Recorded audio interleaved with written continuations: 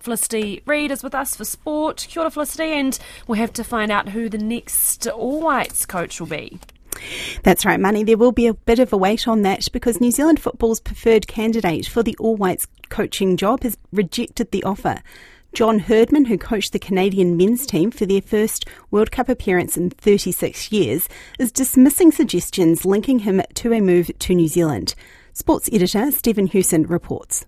The 47-year-old Englishman has previously stated he intends remaining Canada's coach through to the 2026 World Cup, and he's reiterated his loyalty to the Canadians following recent reports he's agreed to take over the All Whites.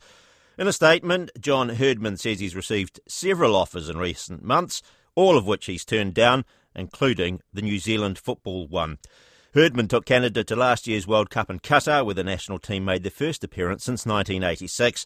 Herdman has links with New Zealand, having coached the Football Ferns between 2006 and 2011.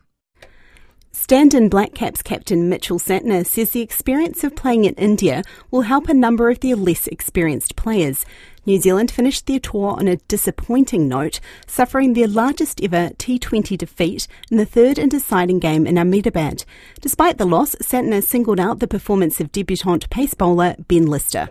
Ben's, as he shows when he swings it, he's pretty tough to play and he can hit that wide Yorker, so for him to play his first game in front of this many people in a series decider, he would have been very nervous, but it's great learnings as well. You can bowl good balls against good players and get some dots. And that's sport. Koe nā ngā porongo, hei kina kina.